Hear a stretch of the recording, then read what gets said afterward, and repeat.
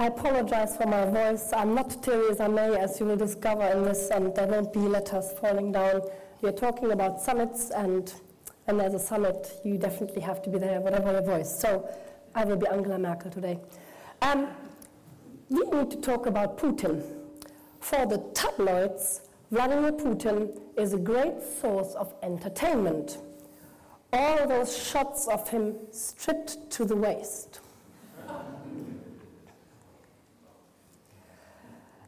Or the glossy images of his palatial homes. It is nearly as priceless as the tweeting and posturing of Donald Trump. I think we'd leave that for a moment. People need to take that one in. So. And then we move to Florida, of course. But Putin is a much more serious figure. That's why we need to talk about him. For a start, he's the Millennium Man, in power since the year 2000. And if he wins re-election for another 6-year term in 2018, he will have led Russia for nearly a quarter of a century. Much longer than any of his Western counterparts, longer even than Angela Merkel here, who will probably manage 16 years from 2005 to 2021. More important than mere political longevity is what Putin has done with all his power. He set out his aims in a 5,000-word manifesto published just as he took office, the presidency of Russia, on the 1st of January 2000. It was entitled Russia on the Threshold of the New Millennium, and it set out his vision of ideology, politics, and power. On ideology, he stated bluntly that the Bolshevik experiment had totally failed. Communism and the power of the Soviets, he wrote, did not make Russia into a prosperous country. It was a road to a blind alley which is far away from the mainstream of civilization. There have appeared some positive changes in the past year or so, he went on. Our people have begun to perceive and accept supranational, universal values, such as freedom of expression, freedom to travel abroad, and other fundamental human rights and political liberties. But another foothold for the unity of Russian society is what can be called the traditional values of Russia. Patriotism, pride in a nation capable of great achievements, and social solidarity, which has always prevailed over individualism.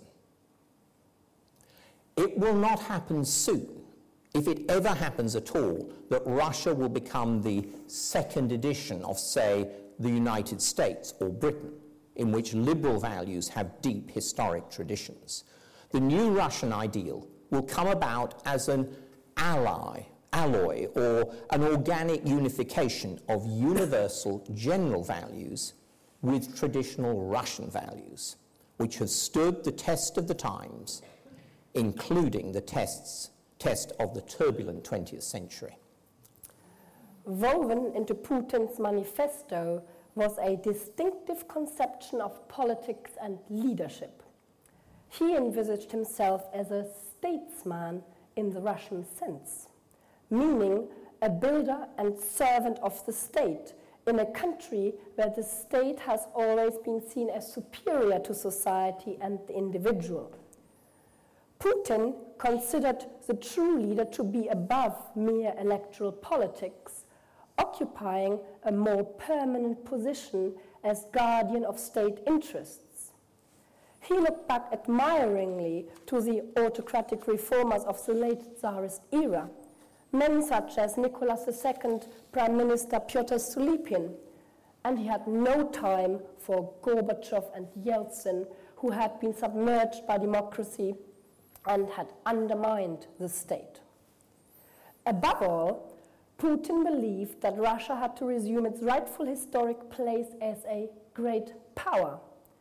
Though no fan of communist ideology, In 2005, he went so far to declare that the collapse of the Soviet Union had been, and I quote, the greatest geopolitical disaster of the 20th century. He therefore considered the vicissitudes of the 1990s as an aberration that had to be overcome. Adapting one of Stolypin's famous phrases, he liked to say that the people did not need great upheavals. They needed a great Russia, with a strong state as the guarantor of order and the main driving force of any durable change. The Millennium Manifesto set out a blueprint for power that, to a remarkable degree, Putin has followed ever since. And if you're interested, you should Google and find the manifesto online. Putin, the strongman, was reacting to the political chaos and economic slump of the 1990s, the era of his predecessor Boris Yeltsin. After the collapse of the Soviet Union in 1991, Russia's lurch into privatization impoverished millions and financed an elite circle of super-rich oligarchs. The new dawn of democracy had turned into a dark nightmare of feuding political parties and acute political instability. That's why Putin was so emphatic about the need for commanding leadership, and that was his top priority during his first two terms, in 2000 to 2004, and again from 2004 to 2008. And after the nightmare of the 1990s, millions of Russians welcomed the restoration of order and the revival of the economy. In 2008, Putin did a job swap with his Prime Minister Dmitry Medvedev, during which he remained the real leader of Russia. But when he swapped jobs again with Medvedev in 2012, having engineered a 6-year term, protests began to mount, especially from the generation that had come of age with Gorbachev's perestroika and glasnost. Putin won the election, the Kremlin machine ensured that, but with a strikingly diminished support, especially in the cities, despite facing virtually no organized opposition. What really shocked him was the power of social media in forging networks that brought people onto the streets. This, remember, was at the time of the Arab Spring, when the Arab Spring was at its height, and pundits were agog about digital democracy. Putin subsequently imposed much tighter controls over the internet. He used sophisticated techniques of surveillance and justified this by blaming Hillary Clinton's State Department for funding the politicization of new social media and thereby fomenting opposition to his rule. And this animus towards Clinton helps to explain his attitude to the 2016 US presidential election. And Russia's state media, especially RT, is colored by this animosity too. You might like to take a moment just to look at those images in a Russian airport. Mr. Plane lost an election, blame it on us, US. The longer you watch, the more upset Hillary Clinton becomes. Come closer and find out who we're planning to hack next. Or the CIA calls us a propaganda machine. Find out what we call them. Within Russia, Putin considered it vital to clamp down on discontent so he could pursue his agenda of re-establishing his country as a great power abroad. Yet Putin was also well aware that foreign policy successes could serve as a rallying point at home, rebuilding national pride. His greatest coup in 2014 was to regain the Crimea, after it had, as many Russians saw things, been given away gratuitously by Nikita Khrushchev in 1954. He followed this up by giving military support to pro-Russian separatists in eastern Ukraine, resulting in what's become a frozen war, which is still unresolved today. And although the West expressed horror and did not legally recognize Russia's annexations, on the whole, the West is largely impotent. The only Western leader who has tried to address this is Angela Merkel, the German Chancellor. Her approach to Putin is instructive, and we want to share with you for a few minutes on her. Actually, Merkel's relationship with Putin is also quite funny, which is another reason for bringing it into the talk at this point after the 6 p.m. watershed, so it doesn't have to be too serious. And in this vein, we shall tell you a few more or less shaggy dog stories.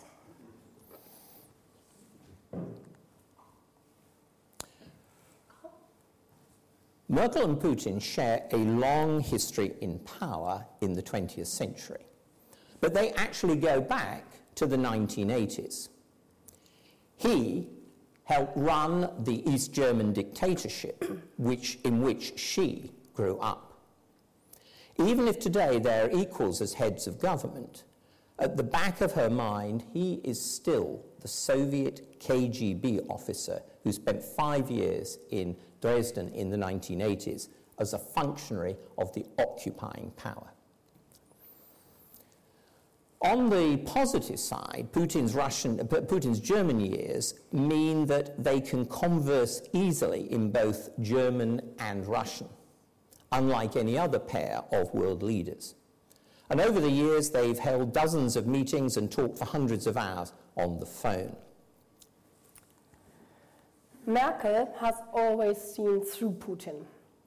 There was a telling moment soon after 9/11, the terrorist attacks on the World Trade Center and the Pentagon, when Putin addressed the German Bundestag, pledging solidarity with the Americans and presenting his vision of Russia's European identity and destiny. German MPs were enthralled by his delivery in fluent German and his apparently pro-Western message. Jumping at the end to their feet, they gave him a standing ovation. And Merkel too stood up, but whispered wryly to her neighbor that Putin's German was so good, thanks to the Stasi.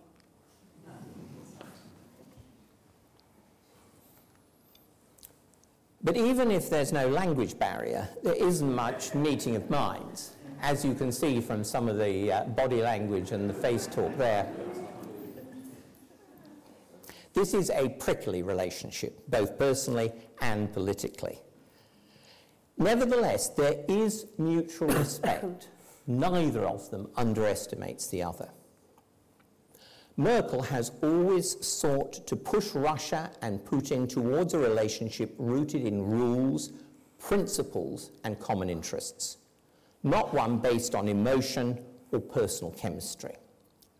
Putin, in turn, has looked for a German partner who would make good economic and political deals and help his country at the international top table.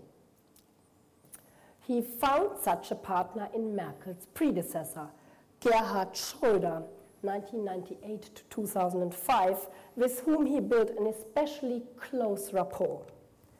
Schröder called Putin a good friend in whom he had, as he said in 2004, fundamental trust. He even praised the Russian president as a flawless democrat. Politics and personal enrichment became enmeshed. 2 weeks before the 2005 elections, which Schröder lost, he signed a pipeline deal with Putin for a $6 billion gas link between Germany and Russia under the Baltic Sea. And as soon as he left office, Schröder became chairman of the board of Gazprom, the Russian energy giant. The symbolic height of his Russian sleaze was surely his lavish 70th birthday celebrations with Putin, hosted by Gazprom in the Russian leader's hometown of St. Petersburg in April 2014, just weeks after the Ukraine crisis had exploded. Merkel could never engage in such a cozy man-to-man relationship with Putin. 1, because she's a woman. And 2, because she despises the whole business of alpha male bonding, sweating it out in the sauna like Helmut Kohl with Boris Yeltsin, all naked, just imagine that, let alone playing endless rounds of golf with Trump. She keeps things professional. And in his own way, Putin has also kept things professional. The ex-KGB man introduced an element of psychological warfare into their relationship.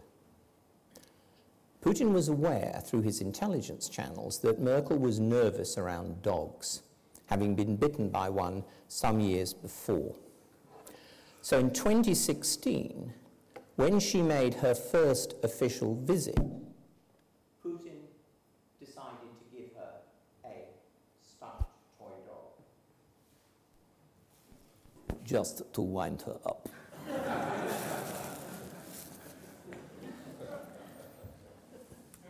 In 2007, 1 year later, he went one better.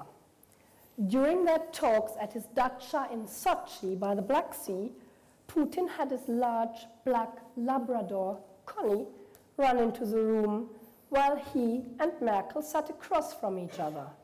Here's the sequence.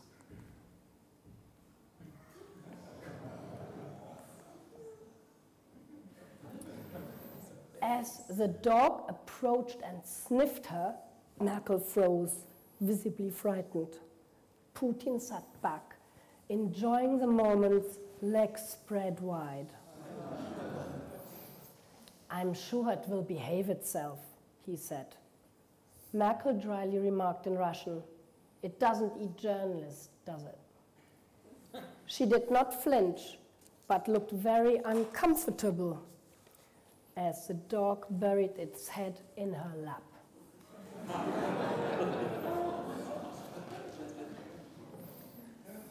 Later, in a press conference, Merkel got her own back with a memorable put-down of Putin. "I understand why he has to do this, to prove he is a man. He's afraid of his own weakness. Russia has nothing, no successful politics or economy. All they have is this." In fact, Putin seems to have had a thing about dogs. He tried a similar trick on President George W. Bush, the American president, the man who said when they first met in 2001 that he felt he had looked into Putin's soul. But he went off Putin a lot a year later when the Russian leader rubbished his dog. The president was devoted to his little Scottie called Barney. Ain't that sweet? Bush told the story like this. "As you know, our dear dog Barney, who has a special place in my heart, Putin dissed him and said, 'You call that a dog?' A year later, on a trip to Russia, Vladimir says, 'Would you like to meet my dog?' Out bounds this huge hound, obviously much bigger than a Scottish Terrier. And Putin looks at me and says, 'Bigger, stronger, and faster than Barney.'"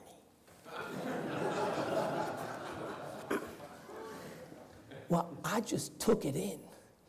I didn't react. I just thought, wow.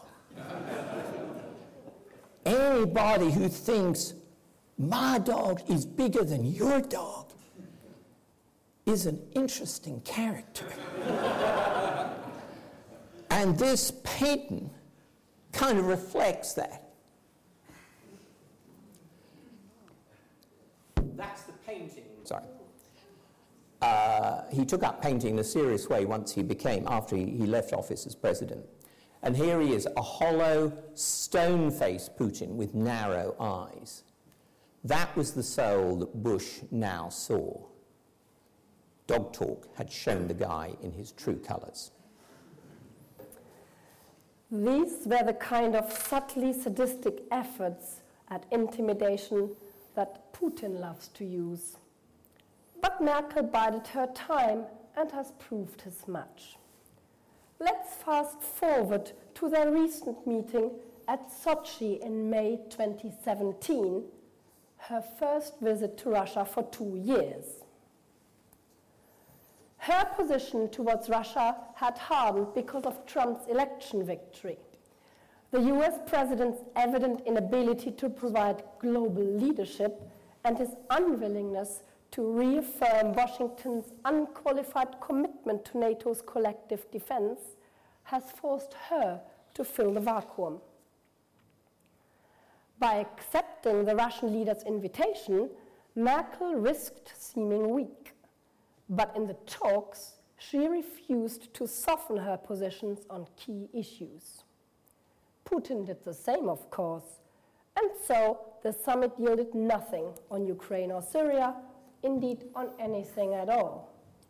But their exchanges were illuminating, both about past history and present politics. Dear ladies and gentlemen, welcome to press conference. I would like to emphasize that my talks with Ms. Merkel are always based on mutual interest, openness, and constructiveness. Over the decades since the Great Patriotic War, Russia and Germany have traveled a long and difficult path of convergence. Our common task is not to lose the experience we have accumulated and to develop bilateral cooperation for the benefit of our peoples in the name of peace and security in Europe.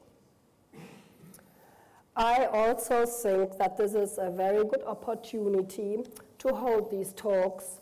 So I thank you for the invitation to come to Sochi. 2 years ago, I was in Moscow on the occasion of the 70th anniversary of the end of World War II. I would like to pay tribute to the memory of those who died in that war. We must not forget about this. We must remain guided by this spirit. We must do everything in our power to bring peace to the world. We have held very substantial talks and will be able to continue them following this news conference. I think there are different opinions, but international politics means that we must seek and find dialogue. Now, regarding events in southeastern Ukraine. First, this is the result of a coup, an unconstitutional change of power in Kiev. Secondly, no one has separated these territories. They are being separated by the Ukrainian authorities themselves, which set up all kinds of blockades. No one took anything away from anyone. We have different views on the causes of this conflict. We do not share this point of view. We believe that the Ukrainian government came to power through democratic means. Question. We have a question from a gentleman from Washington Post at the back. Sir? Madam Federal Chancellor, there are accusations that Russia influenced the election campaign in the US by manipulating public opinion. Can you be sure that Russia will not interfere in the election campaign in Germany? I cannot say anything about the US presidential campaign, but I am not afraid. We know that cybercrime is an international threat. You can read about it anywhere. And of course, hybrid warfare plays a certain role in Russia's military doctrine. However, I'm confident that we will hold the election campaign in Germany by ourselves, with all the different positions in our political arena represented.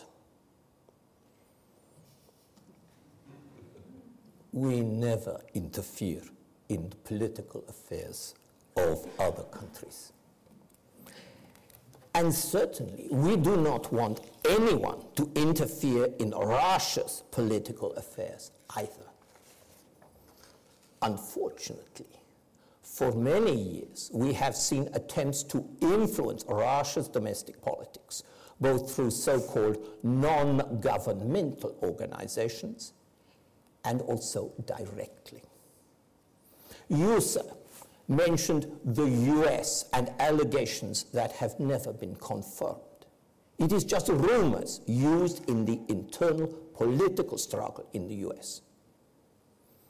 And you are making assumptions about European countries, including a friendly country like Germany.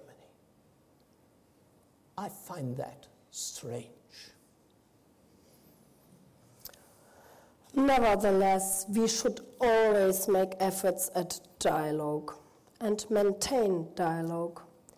When we talk to each other, we understand each other better.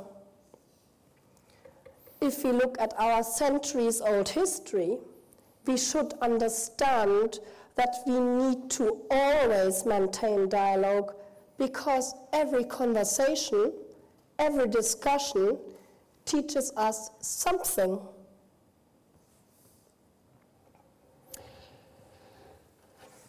In terms of hard results, the summit got nowhere, but the atmospherics were revealing.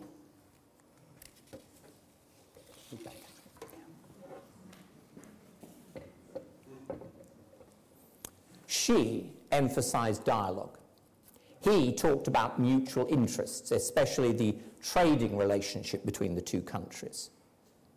But they took each other seriously, conceding little on the issues that really mattered to each of them. And the once quiet woman came over as strong, steely, and unusually vocal, despite her voice problems. Afterwards, she deliberately avoided fuzzy diplomatic comfort words about their meetings, such as good or constructive, and merely spoke of their intensive talks, from which, she added, if nothing else, at least one learns something new. A damning verdict on the whole get-together. On TV footage, Putin was pictured staring at the ceiling or carefully scrutinizing the floor.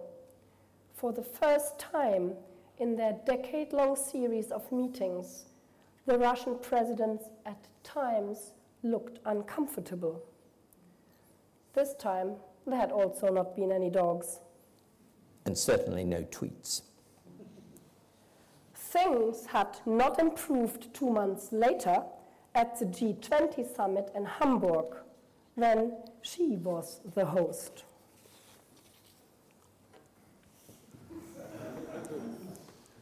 Just wait, please.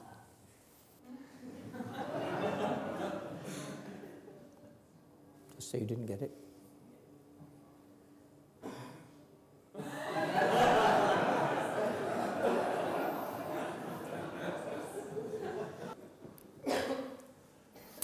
Okay, it's time to wrap up. On a personal level, Putin wants to dominate. We've seen this.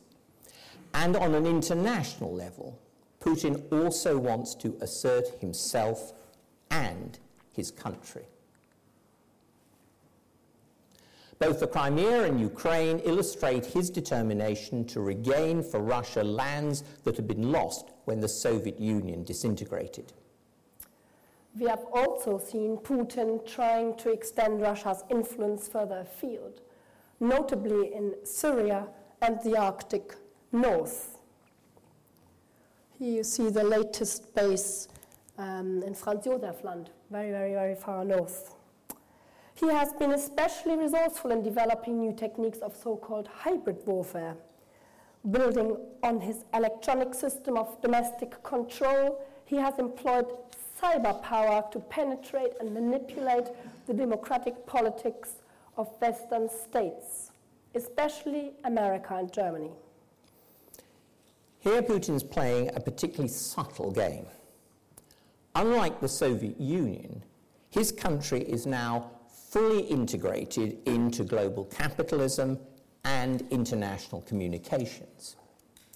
Yet he's using that penetration as a kind of Trojan horse to create instability from within and throw his rivals off balance.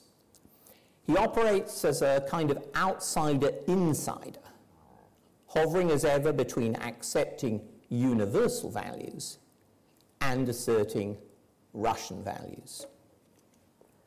In fact, Putin is challenging the whole post-Cold War order rooted in the American triumphalism of the 90s with its talk of a unipolar world. Russia, he insisted in March 2014 after the annexation of Crimea, is an independent, active participant in international affairs. Not playing second fiddle to America is his perpetual refrain from the Crimea to Syria, from Ukraine to North Korea.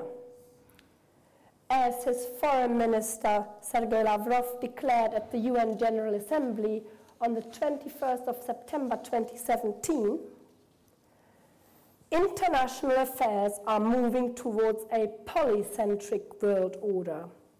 That is an objective trend and something that everyone will need to adapt to, including those who are used to lording it over others. A not surprising remark given the current shambles in the White House. That's why, with apologies to Lionel Shriver, we need to talk about Putin. He is not merely a poseur and a braggart like Trump. This is a man with a plan. He must be taken seriously. Thank you.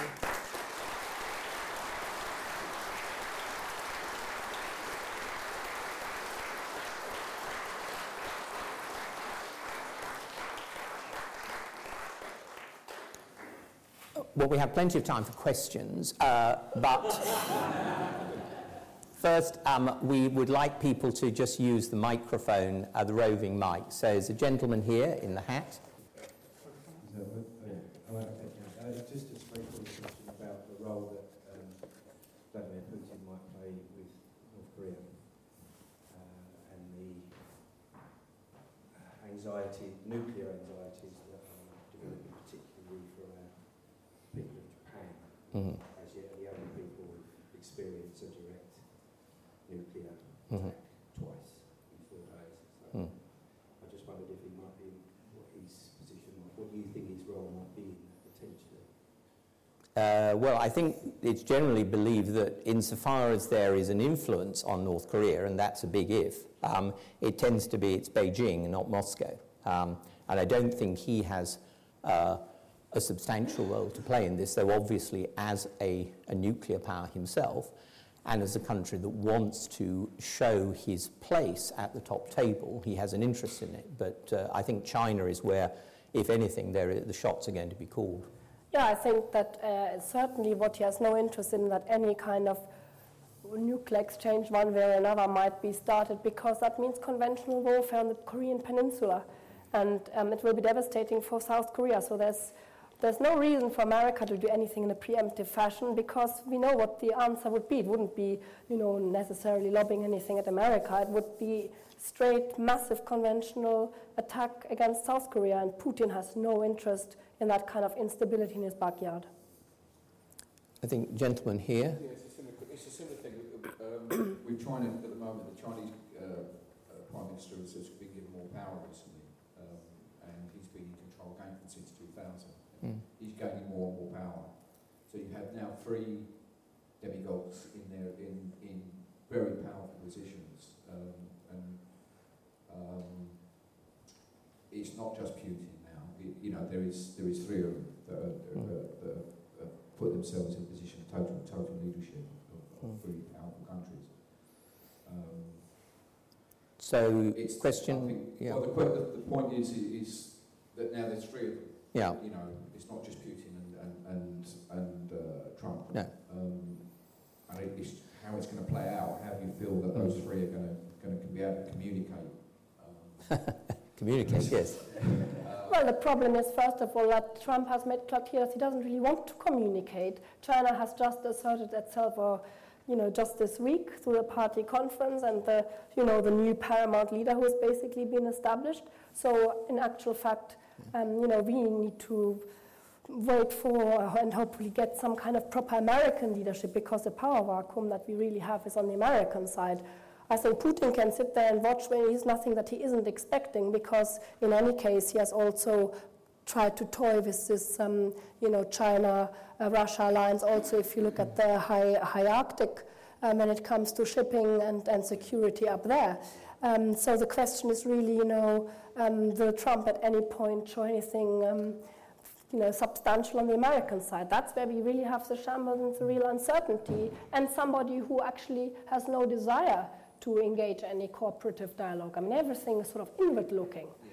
And that's quite different from China, say that's really outward-looking. It's really trying to, begin to dominate in the world as that third force. I think what we said at the end, and we could just fill it out a little more, is that Putin in his own way and President Xi in China, are reacting to that situation after 1991, where there was this mood, particularly in the United States, of saying, the Cold War is over, we won the Cold War, we are the only superpower. In other words, it's a unipolar, one-power world, not bipolar any longer. And that was a phase, and Russia under Putin very deliberately is bouncing back. China had a different exit from communism, one in which the party retained control and gradually opened up the economy, rather than the chaotic process that happened in Russia under Gorbachev and particularly Yeltsin. But the point is that these are two powers that, simply because of their size and population, if nothing else, as well as their resources, are bound to play a part in international politics. So the period of the 90s was a bit of an aberration. It was an odd situation. We're now in a situation where these two powers, under two very strong and determined nationalist leaders, are challenging the United States, and they're doing it at a time when the Americans simply do not have effective leadership. So you are compounding the problem. And that's the situation we're talking about in a more general way. But you're quite right that the Chinese dimension is another part of the story we're telling. Now, we had a gentleman in red there, and then behind him a little towards his right. Yeah. Thank you. To what extent is Putin constrained by the size of the Russian economy? And I don't have a figure. I think it's a lot smaller, isn't it, than many of the other economies in the world. Yeah, and it's also an economy that is heavily dependent on energy, oil and natural gas. And the periods when, well, in the Soviet period, when the Soviet Union was assertive in the 1970s, say, and Putin in the 2000s, was when the price of those commodities was high on the international market. Part of the pressure on Gorbachev in the 1980s was that the price of oil fell dramatically in the mid-1980s. Same is true for Putin in the last couple of years. This is a highly energy-dependent economy, dependent on energy and energy exports. It hasn't diversified sufficiently. So, yeah, the economy is his Achilles heel. Russia, I mean, if you know, you visited Moscow, I mean, over the years, I mean, I'm not a Russianist, but I mean, I first went in '87, so I've sort of seen it on and off for 30 years. Totally different country from what one visited in '87, but, and in many ways very Western in appearances and character, but the economy is his weak point. And so that is one of the things that is just a big question mark on where he's going and what he can do, compared with the Chinese economy or the United States economy. if you think about the economy purely alone, I fully agree. I think you would just have to bear in mind also how much Russia proportionally of that economy spends on its military and what it spends its money on.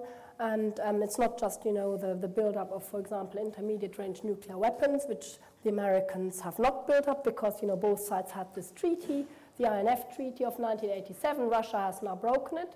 Russia is also spending, as I explained before, a lot of money on reopening Cold War bases in the Arctic North, building new ones, having 40 icebreakers rather than 5 that the Americans have, of which only 2 function, and that's all in understanding how important the shipping lanes in the North Sea Passage will be. And it's not just about the shipping which will make you money if that's your waters, but also if you look at climate change and the melting of the ice, there are more resources.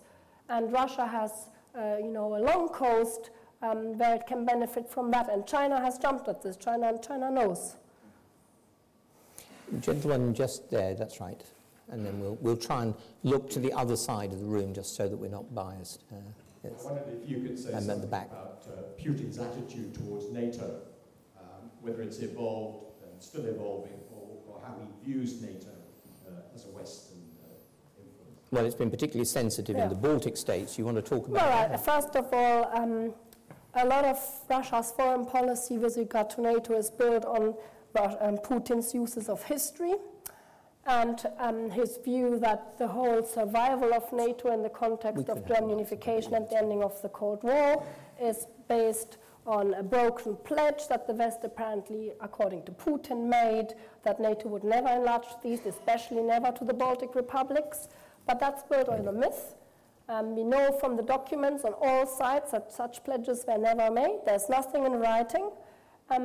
Russia, of course, strategically is out. We already talked about the 1990s. So his view, that he's perpetuating also, throughout the media and in the population, is that Russia now is being encircled by the West. But of course, if you look at the map, you could say Russia is a vast country spanning from the West to the Pacific. So obviously, NATO is not encircling it all over the place. And actually, the 3 Baltic republics are quite a small section in Western Europe. And of course, Putin has his own little harbor of Kaliningrad, where he has stationed short-range nuclear forces. So what we see here is very much an abuse of history to try and manipulate the debate with myths. But he has done so very effectively. And then if you look at, for example, this business with military exercise, the NATO had a military exercise with about 30,000 troops. Russia claimed it had one that was smaller than 12,000 troops. In reality, probably we think that they had about 100,000 troops. So that's natural that the Baltic republics would have been quite nervous with that going on their borders. Let's look over there, see if there's somebody towards the back. Or there's a gentleman in the middle there, with his hand up. Oh, sorry. Yes, okay, there, and then we'll go to the middle. Thank you. Thank you. Since before Peter the Great, Russia has always wanted a warm water port. What do you think the designs on Syria are in relation to establish a Russian base on the Mediterranean? Is that to do with the same need and desire? Well, I think that in that particular case, it's about demonstrating Russian power projection in a particularly ostentatious way. If you remember the aircraft carrier that went right round the North Sea and down through the Mediterranean and so on. I think the areas that are more historically significant are the Black Sea and the exit into the Mediterranean on the one hand, and the Baltic on the other. But what Kristina was mentioning is that there's a really interesting shift in the geopolitics, which is because of climate change and the ice floes melting. There's actually routes opening up through the Arctic North, which are now, you know more about this than I do, but are very much up for grabs amongst the powers. Will be much more contested. I think if you look at Syria, you have to think about it in this context of what is Putin trying to do. He's trying to get foreign policy successes through power projection, and to put that one aircraft carrier that the Russians have, which actually stems from the Cold War period, which barely made it that pretty way. obsolescent, yeah. Yeah, the Kutsanov. So that was a typical way of just trying to say, we have this, it will go past, Dover, we all have to see it. But in terms of real effectiveness, it wouldn't be a very effective aircraft carrier as such. But it's about putting markers out, This is something that you have to look into. Russia is not just some power, the sort of regional power. And Putin was very upset, actually, when Obama said Russia is just a regional power. Putin has been focused on making Russia a great power, a world power again. And that's what we talked about before, these three big world powers. And I suppose just to amplify it, we could say even more about it than we did, but the 90s are a sort of forgotten period in Russian history as far as we're concerned. After the fall of the Soviet Union, people sort of say, Cold War's ended, everything's happy, Russia's kind of going our way. Nobody noticed what happened to living standards for ordinary Russians in the 1990s. It was appalling. This was a society which was used to fixed wages, fixed rents, fixed prices, even if at a fairly low level. And suddenly, everything was in, the real wages and real income were in free fall, prices gone through the roof, and many Russians were reduced to penury. And that was hugely humiliating for a country that has a proud sense of its history, is absolutely sure that it was the decisive factor in the defeat of Nazi Germany, and hated that humiliation. And what Putin is doing is really, has been trying to do, is rebuild that sense of pride, that sense of esteem in a country which had really gone to the dogs in the 1990s. I would just like to add to that, Russia also had to be confronted with the withdrawal of the Red Army from Central Europe for, all those military who had to return into a rump state or to end up in other kind of new states. That was deeply humiliating. And they felt their whole purpose was gone.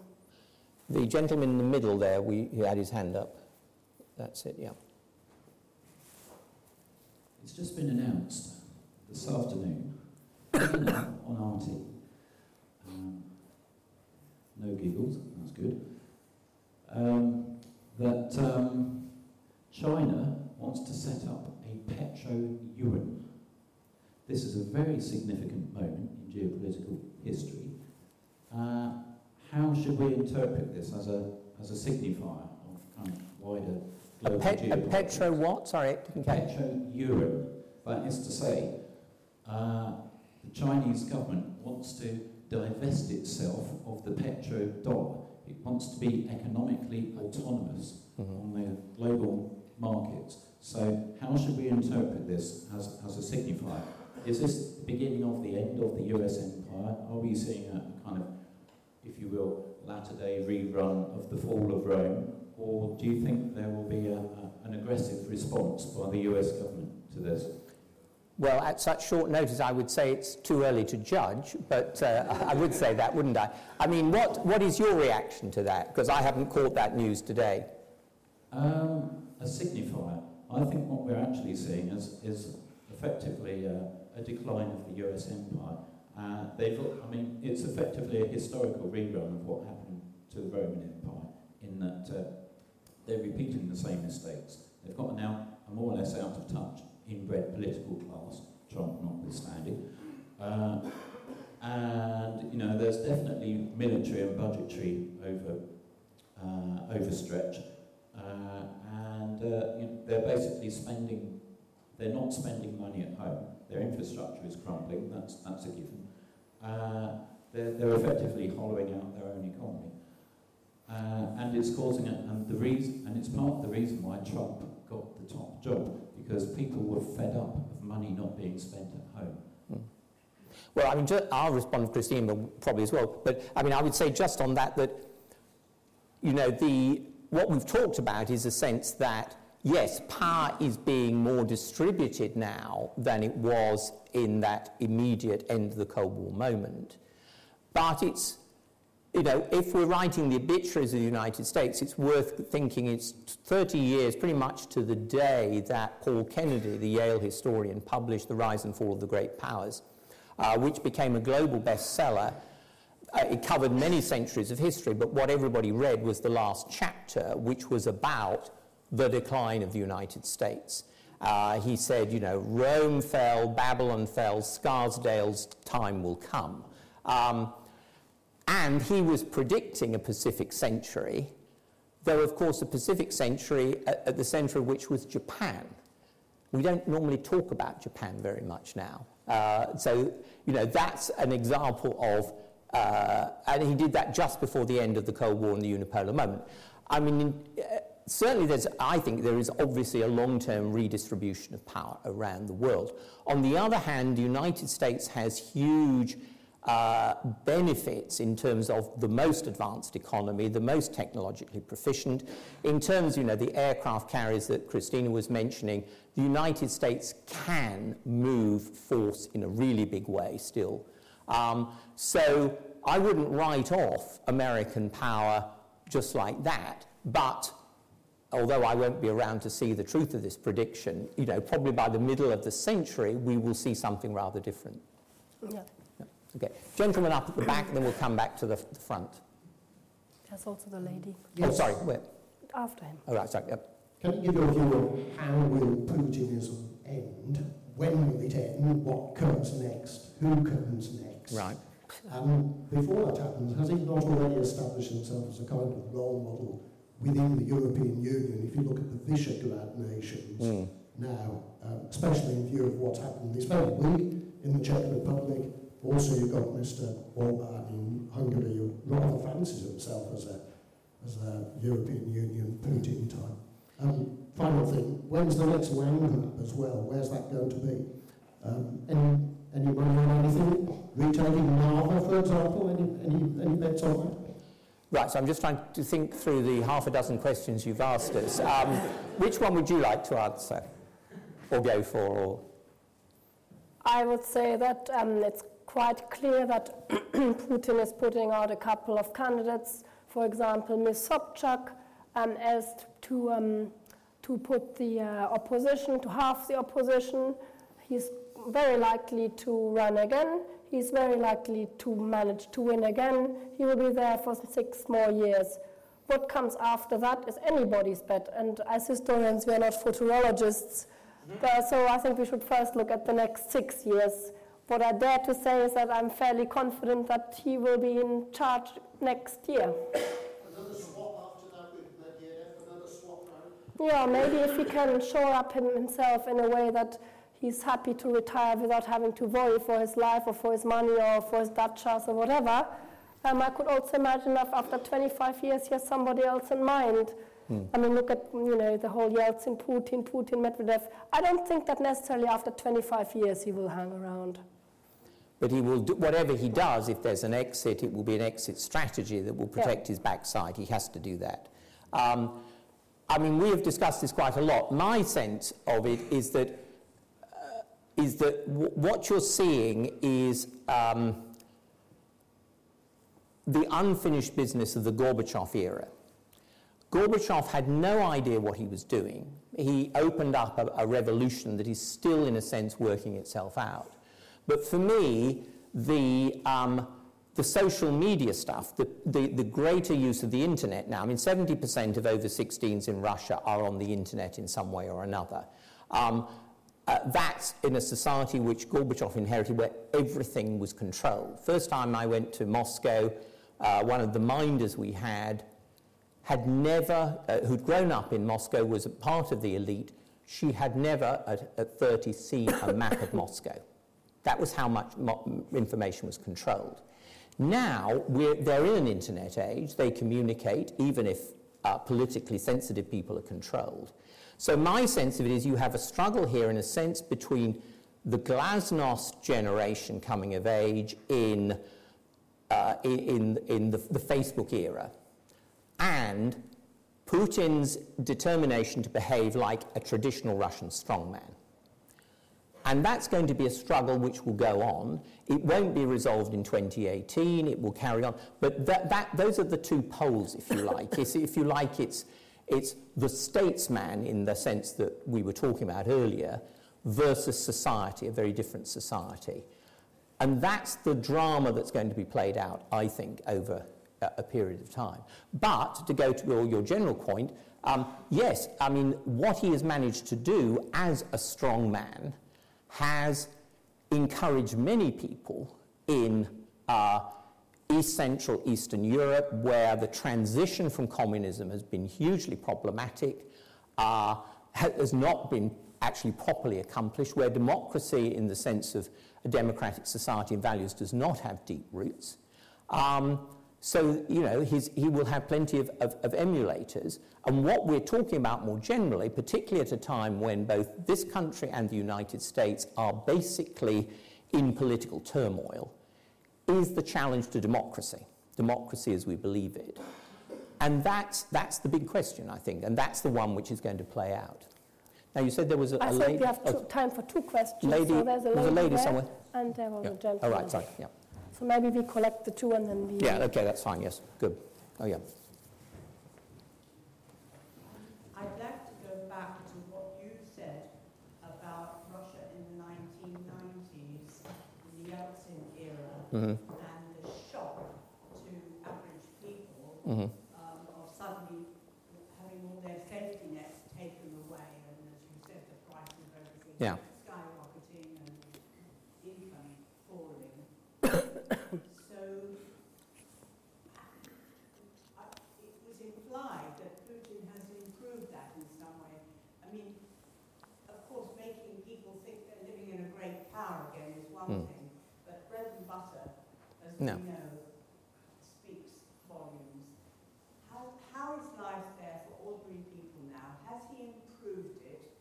And if so, how has he done that, given that we know that there are also millionaires, billionaires in Russia as well? Well, I think what we went through rather fast, but what we were trying to say is that the first two terms, 2000 to 2008, when there is a big financial crisis in Russia, 2008, was actually a time of stabilization where he reached a deal with the oligarchs, which left them, well, some of them were taken out, the ones that were problematic. The rest were left in power, and that relationship he has is an extremely cozy one, but it's absolutely central. Around that, he was been able to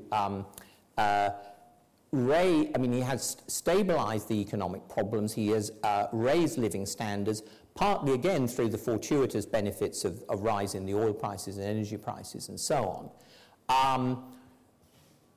What we mostly see in the Western media is what life is like in Russian cities, if we see anything at all. Rural Russia, I think there is still a huge amount of poverty and backwardness and so on. But I think for most, I mean, if you think of crises over the centuries that have been hugely debilitating, it's when ordinary people do not, can't actually work out how they're going to pay for the food each week. I mean, if you think of Germany in the early 20s with the currency going mad, and then in the early 30s with depression, that's what is the pressure on the political system. Putin has stabilized that. People know where they are, and certainly Russian cities are much more prosperous now than they were in the 90s or whatever. So that's part of, I think, his appeal to ordinary Russians. Yes, the psychology of great power is not so attractive necessarily, but it's not so significant. Sorry, we wanted to take, we should take the other question. I'm sorry, And then we are punctual. Yeah.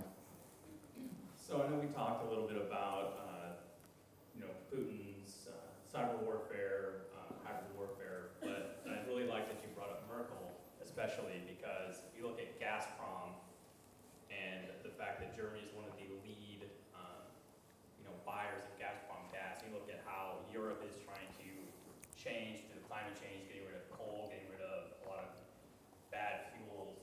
How do you view Putin's ability to use that economic squeeze to maybe bring Germany or some of these other countries back in the line? Especially you saw the sanctions following Crimea, how a lot of countries eventually just gave up because they didn't want to do it. You've seen them use it against Ukraine in the cold winters. So how do you view